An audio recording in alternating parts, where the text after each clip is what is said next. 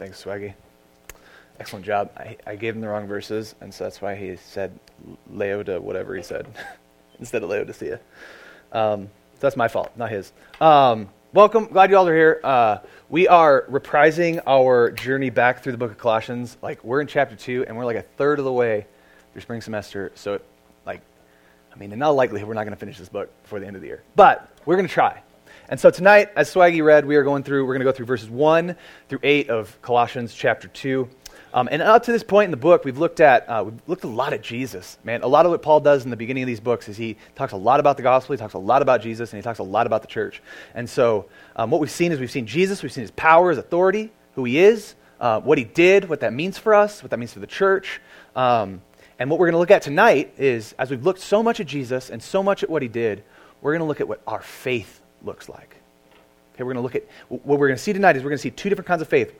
A contrast of faiths, if you will. We're going to see a steadfast faith, a faithful, strong faith, and we're going to see a diluted and diluted faith. And so tonight, that's what I want to look at is a diluted faith and a strong faith. And diluted, most of you probably know what it means. Just think cold brew, like cold brew coffee.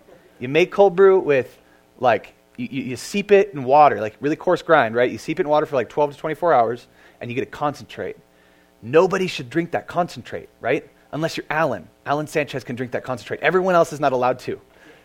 And so what you do with that concentrate is you dilute it with water. You cut it with water, right? Because it's just so strong, right? And so when we talk about a diluted faith, what we're going to talk about tonight is a faith that has input and is watered down by things other than the gospel, by things other than what God's prescribed in His Word. And so as we examine our text tonight, what's going to happen is we're going to be warned about a diluted faith.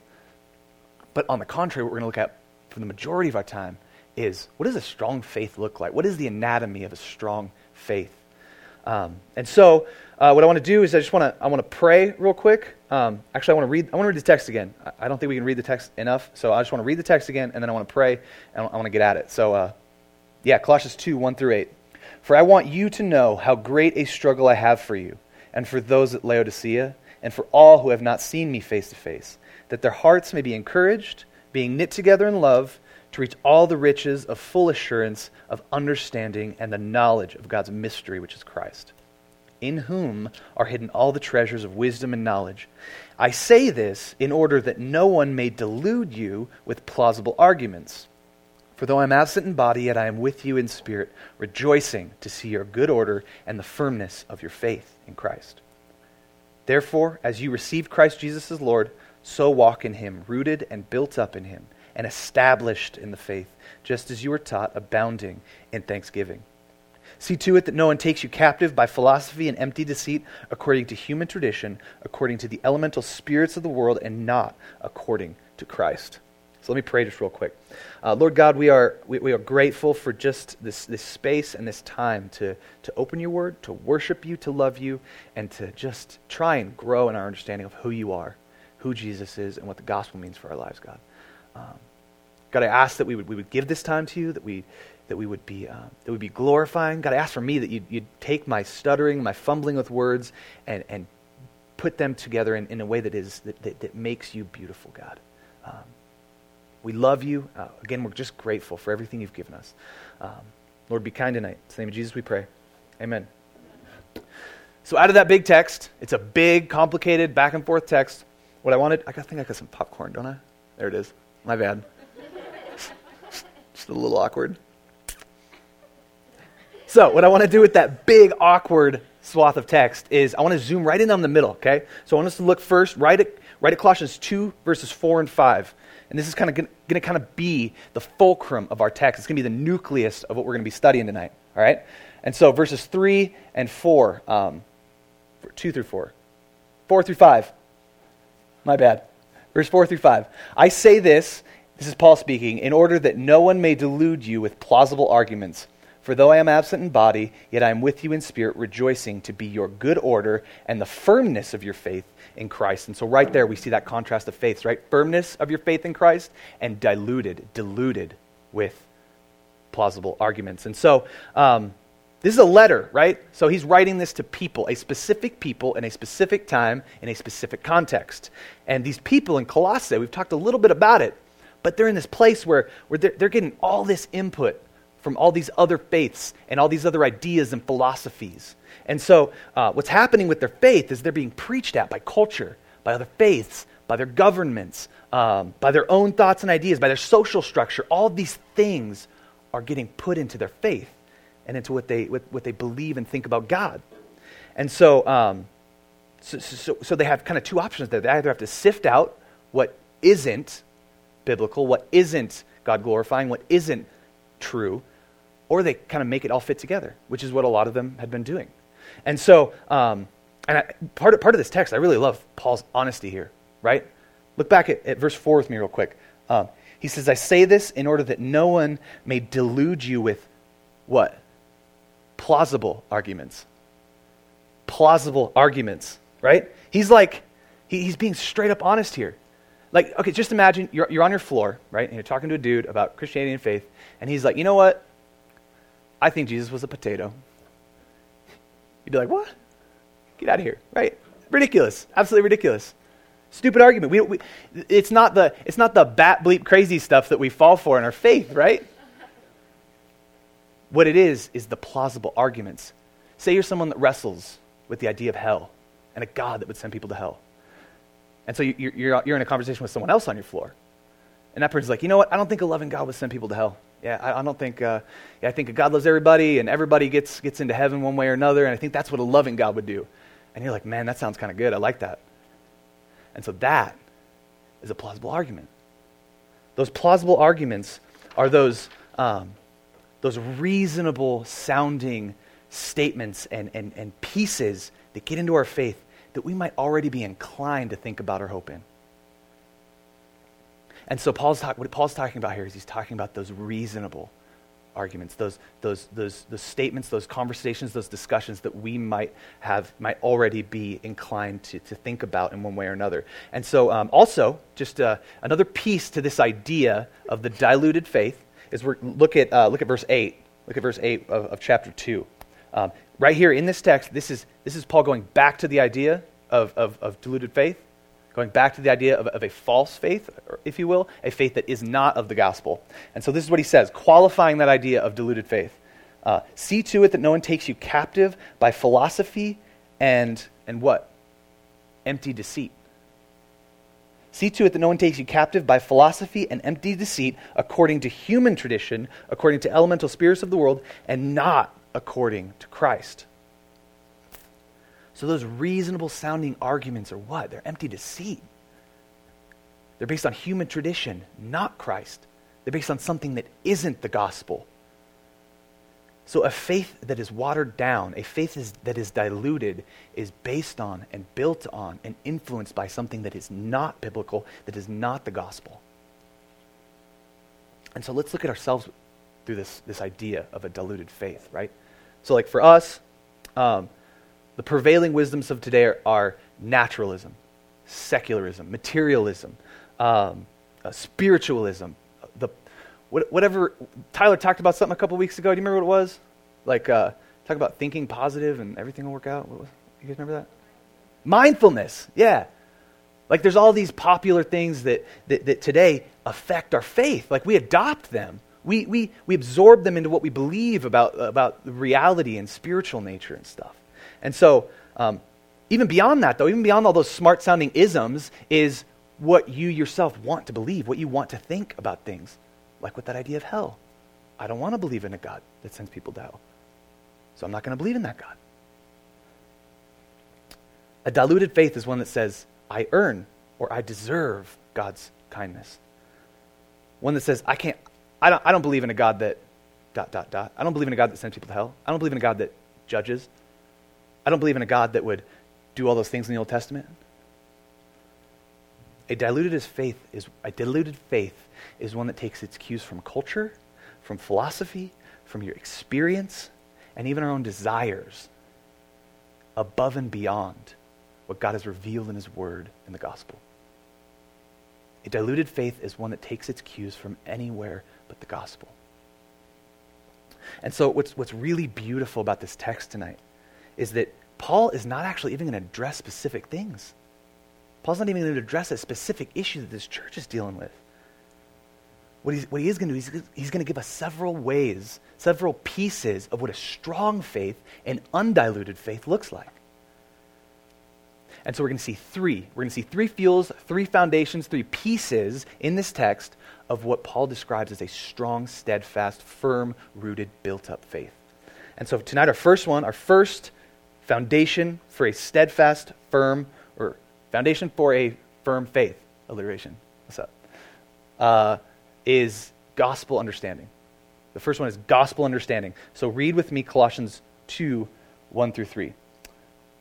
For I want you to know how great a struggle I have for you and for those at Laodicea and for all who have not seen me face to face, that their hearts may be encouraged, being knit together in love to reach all the riches of full assurance of understanding and the knowledge of God's mystery, which is Christ, in whom are hidden all treasures of wisdom and knowledge.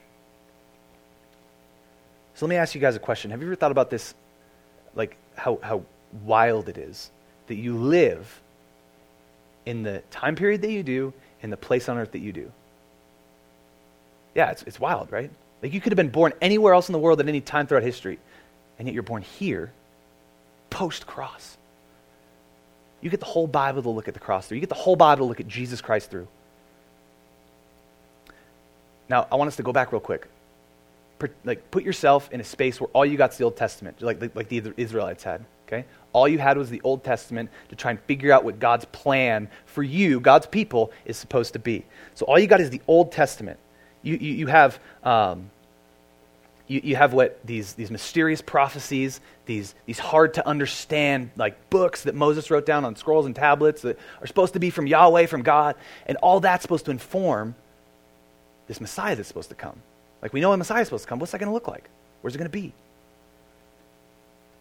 And so place yourself there.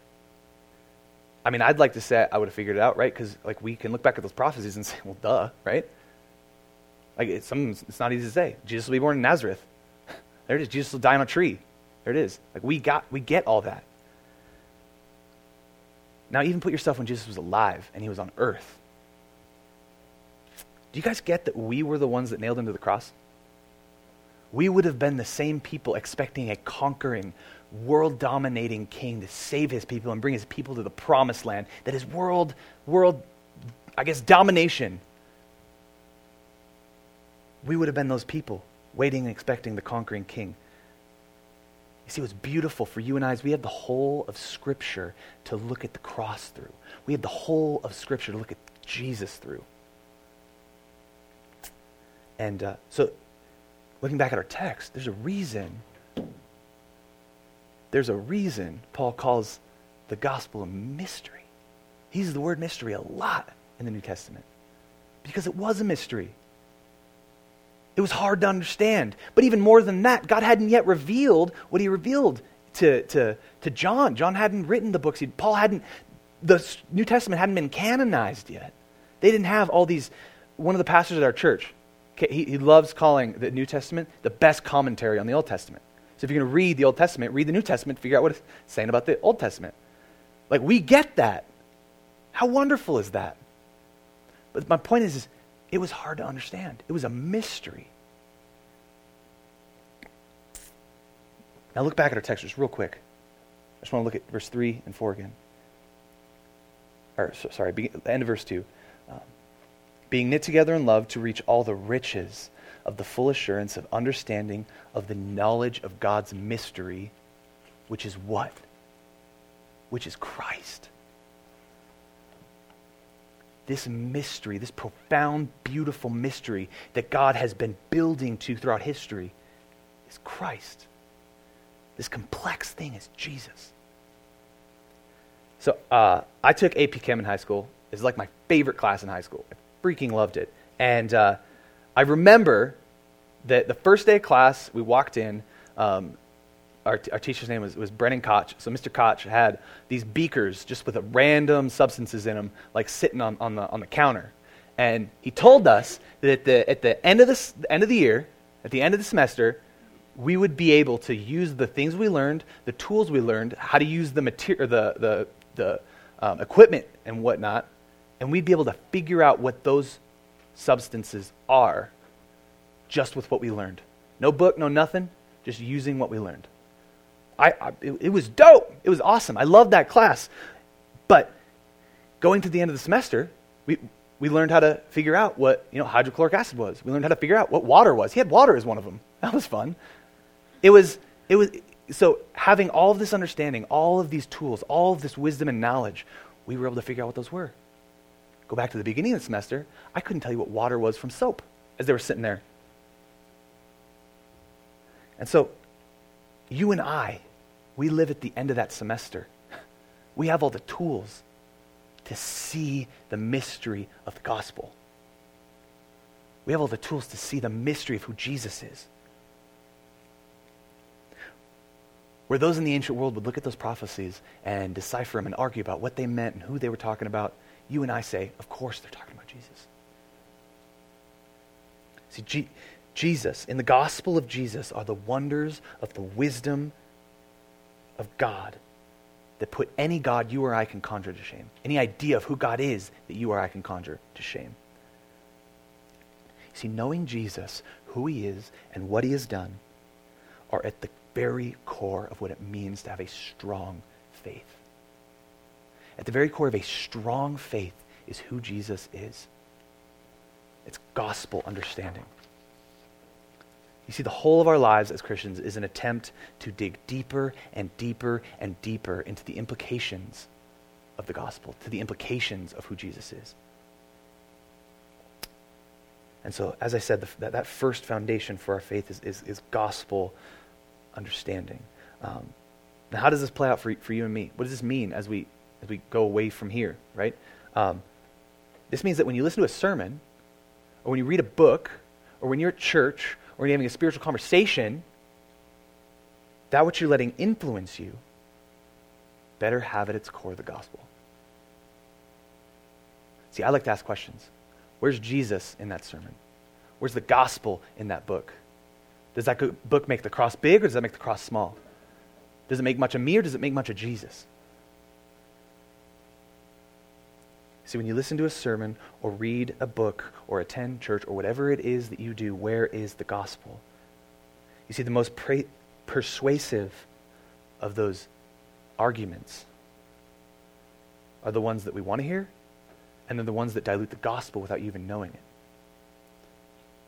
Let me give you an example. So, some people like to, I'm a good person, right? I'm a good person. I just make mistakes. Jesus died to make up for those mistakes that I made. Obviously no one's perfect, right? Jesus died to make up for those mistakes. But at the core, I'm a good person. I screw up sometimes. He just died for, the screw-ups. But what does the Bible say about that? Well, Romans and Psalms say, no one is good, no, not one. No one is good. When I was in my womb, or when I was in iniquity, did my mother in my womb. I don't have a womb, in case y'all wondering. I'm a man. In iniquity did my mother conceive me. We are at our core helpless without God. We are broken and sinful without the direct intervention of God. So, and which of those two? I'm a good person, or no one is good, no, not one, makes the work of Jesus greater? Which of those makes what Jesus did on the cross more profound? Which of those communicates what God's word communicates? So ask yourself, when you're reading, when you're listening, when you're consuming, when you're thinking, is Jesus made much of? Is the gospel compromised? Is God being made big, and am I being made small? If you're sitting under teaching that subverts the gospel in any way whatsoever, if you're reading a book or listening to a sermon that dilutes the gospel in any way whatsoever, you're consuming the empty deceits of those plausible and persuasive arguments. A firm faith starts with knowing and understanding the gospel. Knowing who Jesus is and what he is like. So our first foundation for a firm faith is gospel understanding. Now our second foundation that Paul gives us in our text is gospel community. okay? Read with me Colossians 2, 1 through 2. For I want you to know how great a struggle I have for you and for those at Laodicea, and for all who have not seen me face to face, that their hearts may be encouraged, being knit together in love, to reach all the full assurance of understanding and the knowledge of God's mystery, which is Christ. So I want to talk about community, but the first place we need to start with this idea of community is Paul himself. Because Paul, he's the apostle planting churches. He's the one writing these letters, delivering sermons. He's the one traveling the Mediterranean, the man that God is start using to build his church throughout the world. He's the man God is using to build his church throughout the world. And do you know where he's writing these letters from? A lot of them? He's writing from prison. Right? He's writing them from prison. Why is he in prison? Because he's a embezzler, a money launderer? No, he's in prison because it's illegal to propagate Christianity. It's illegal to It's illegal to proselytize. I can't. It's illegal to preach. There we go. It's illegal to preach Jesus and Him crucified, risen from the dead, and salvation through that. See, I've encountered a lot of people in my life, like some of them, a lot of people that don't like Christianity, and some of them point to the idea that Christianity somehow is a power grab. Right? The religion is somehow a power grab, but specifically Christianity, it's a mask that people put on to gain authority over people, to lord their authority over people, to gain control or some kind of power, some kind of oppressive power over people. That's not reality. Like just look at the 12 disciples. This 11 of the 12 were executed, and the 12th was tortured and exiled to an island. If their idea of if the point of what they were doing was to try and gain power and influence, if the proselytizing and preaching was to gain power and influence, they did a pretty terrible job at it. 11 of the 12 being executed and the 12th being tortured. So did you know that the Bible actually says if you're a Christian, you'll encounter suffering, you're going to encounter pain, that persecution and rejection and frustration and difficulty is inevitable? See, it's not for power that Paul was preaching Jesus. He had plenty of that before he started. You know, he was actually one of the chief Pharisees, had as much power in the religious community as you could possibly imagine. It wasn't for power that Paul was preaching the gospel of Jesus. It's because it was true. It was because the gospel is true. It's because it was compelling and transformative to the point where his power didn't even matter anymore. As Paul himself writes in Philippians, he counts all of it as lost for the sake of Christ, including his power, his very real and tangible power and influence. See, Paul was in prison for propagating a faith that he was sure of and convinced was true. And this is how these churches that he's writing to, this is how they often started, is through Paul doing this where it was illegal, doing this where he wasn't supposed to be. By someone who was often Paul, caring so much about people and about the work of God in people's lives that he was willing to risk for the sake of the gospel and for the sake of these people. Paul's struggle and toil, those are words we see in these passages. Paul's struggle and toil and suffering is so that the gospel might be known by the Colossians, so that the gospel might be known by Missoulians, so that the gospel might be known by you and me. See, to cherish and treasure the gospel as the treasure that it is to love people with the passion that Paul did. It's to risk everything for the eternity of the people around you, those you like, and even those you don't. To talk about gospel community, we start with Paul's willingness to risk and sacrifice for people he didn't even know.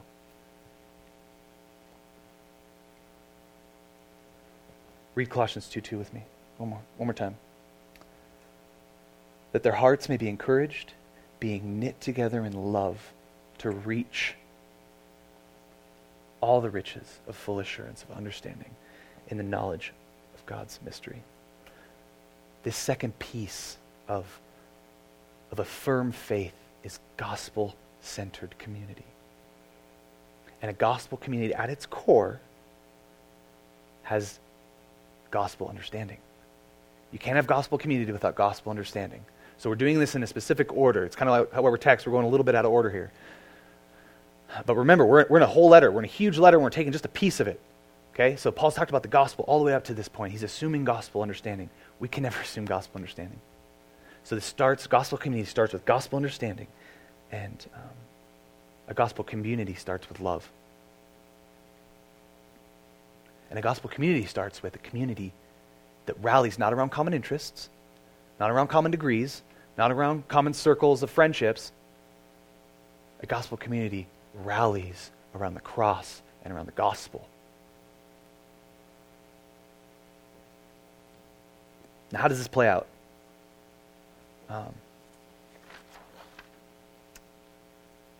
That means when you make friends with each other, when you care for each other, when you spend time with each other, it's the corporate commonality of Christ that shapes your eternity that you rally around. If you exist in a community that puts Jesus first and individual preference second, the plausible arguments, the plausible, empty, deceitful arguments, they're vapid, they mean nothing. So for you guys, this means caring enough that when you see one of your people drifting from church, you say something to them. When you see one of your people thinking about or saying things or having opinions about something where the Bible doesn't agree with that, you say something because you care enough.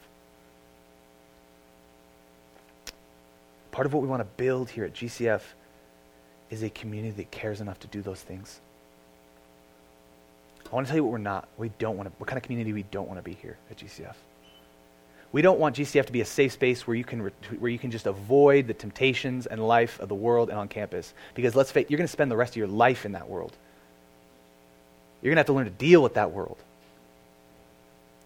We're also not after a space you can just retreat when things get hard. That's not what we're looking for. Just a place that you come to consume when things get hard. We're also not after this tertiary space that's just another one of your friend groups.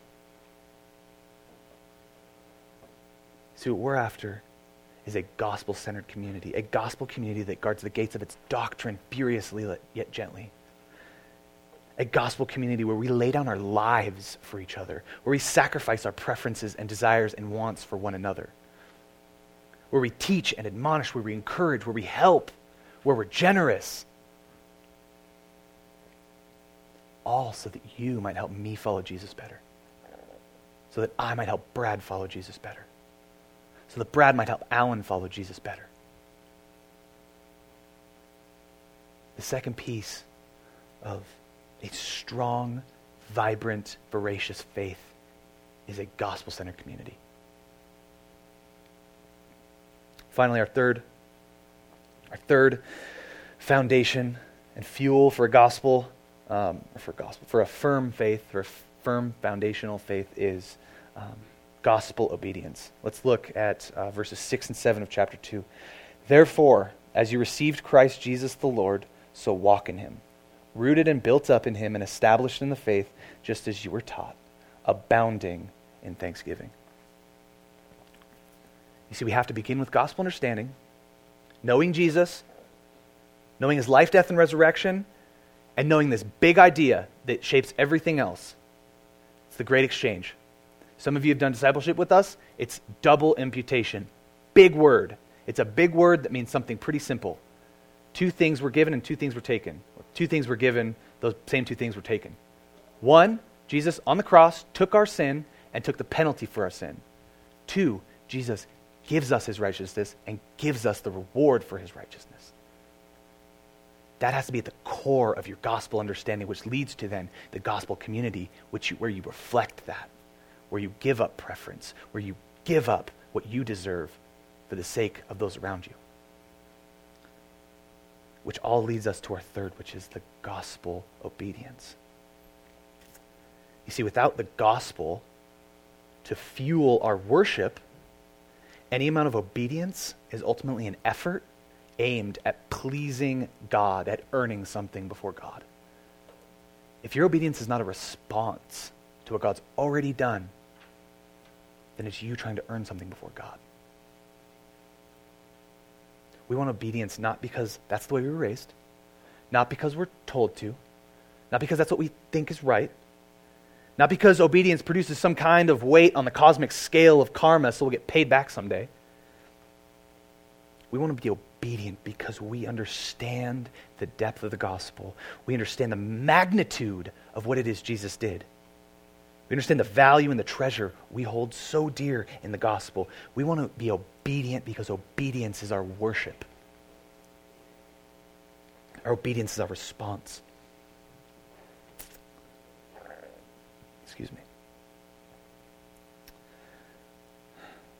So, it's not only without understanding the gospel that our obedience is an elusive thing. So we have to understand the gospel.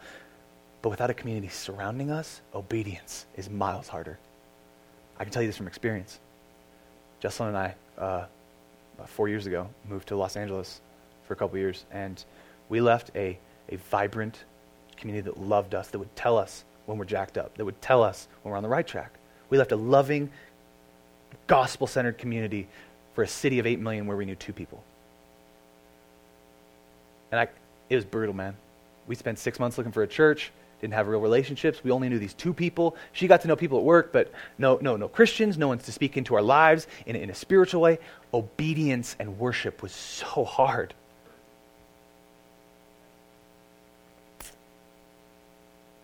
Don't neglect how important your church is and your community is to your walk with God and to your obedience and your worship. Valuing community as God does and as God's word does. Seeing community as important is a worship that is supported and buttressed by the truth of the gospel and a community to surround you. All 3 of them, gospel understanding, gospel community, and gospel obedience, walking with God, they weave together to create the beauty of a strong and voracious faith. One not diluted by the plausible arguments of today.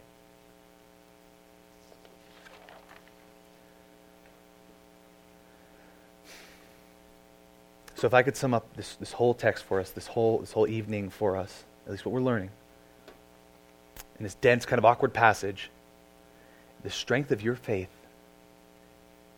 depends on your gospel understanding, the depth of your gospel community, and your walk with God, your obedience to God. Together. Neither of them are mutually exclusive. Together. They weave together to create what is a strong and vibrant faith. So one of the things I thought about when I was reading this text, trying to figure out where to go with it, one of the things I thought about was walking through a handful of those, the most popular things that distract us, those like secularisms, like the example I gave about hell. I thought about walking through a bunch of those and just explaining why those are false, why the God of the Bible has designed something different.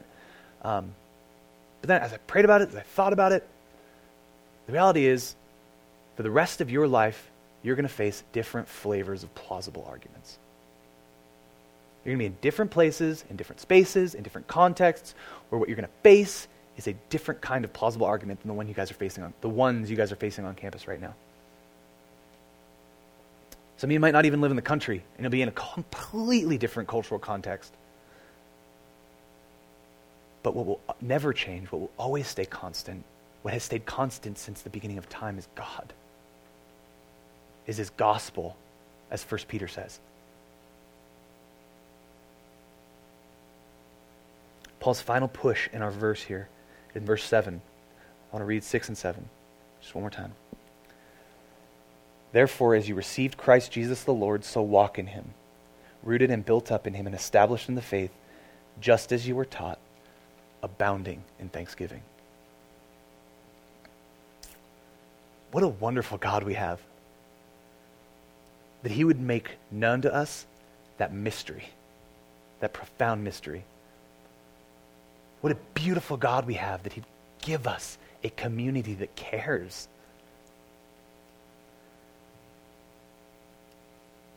What a wonderful God we have, that he would rescue us from our broken sin and save us. Let us strive for that joy-filled, strong, voracious, powerful, steadfast faith.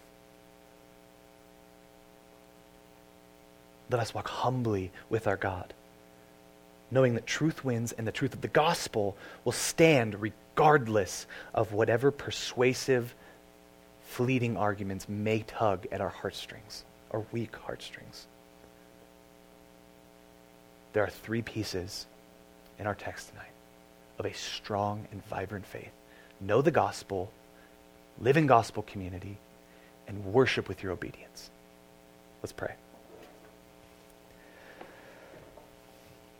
Father God, we're just grateful.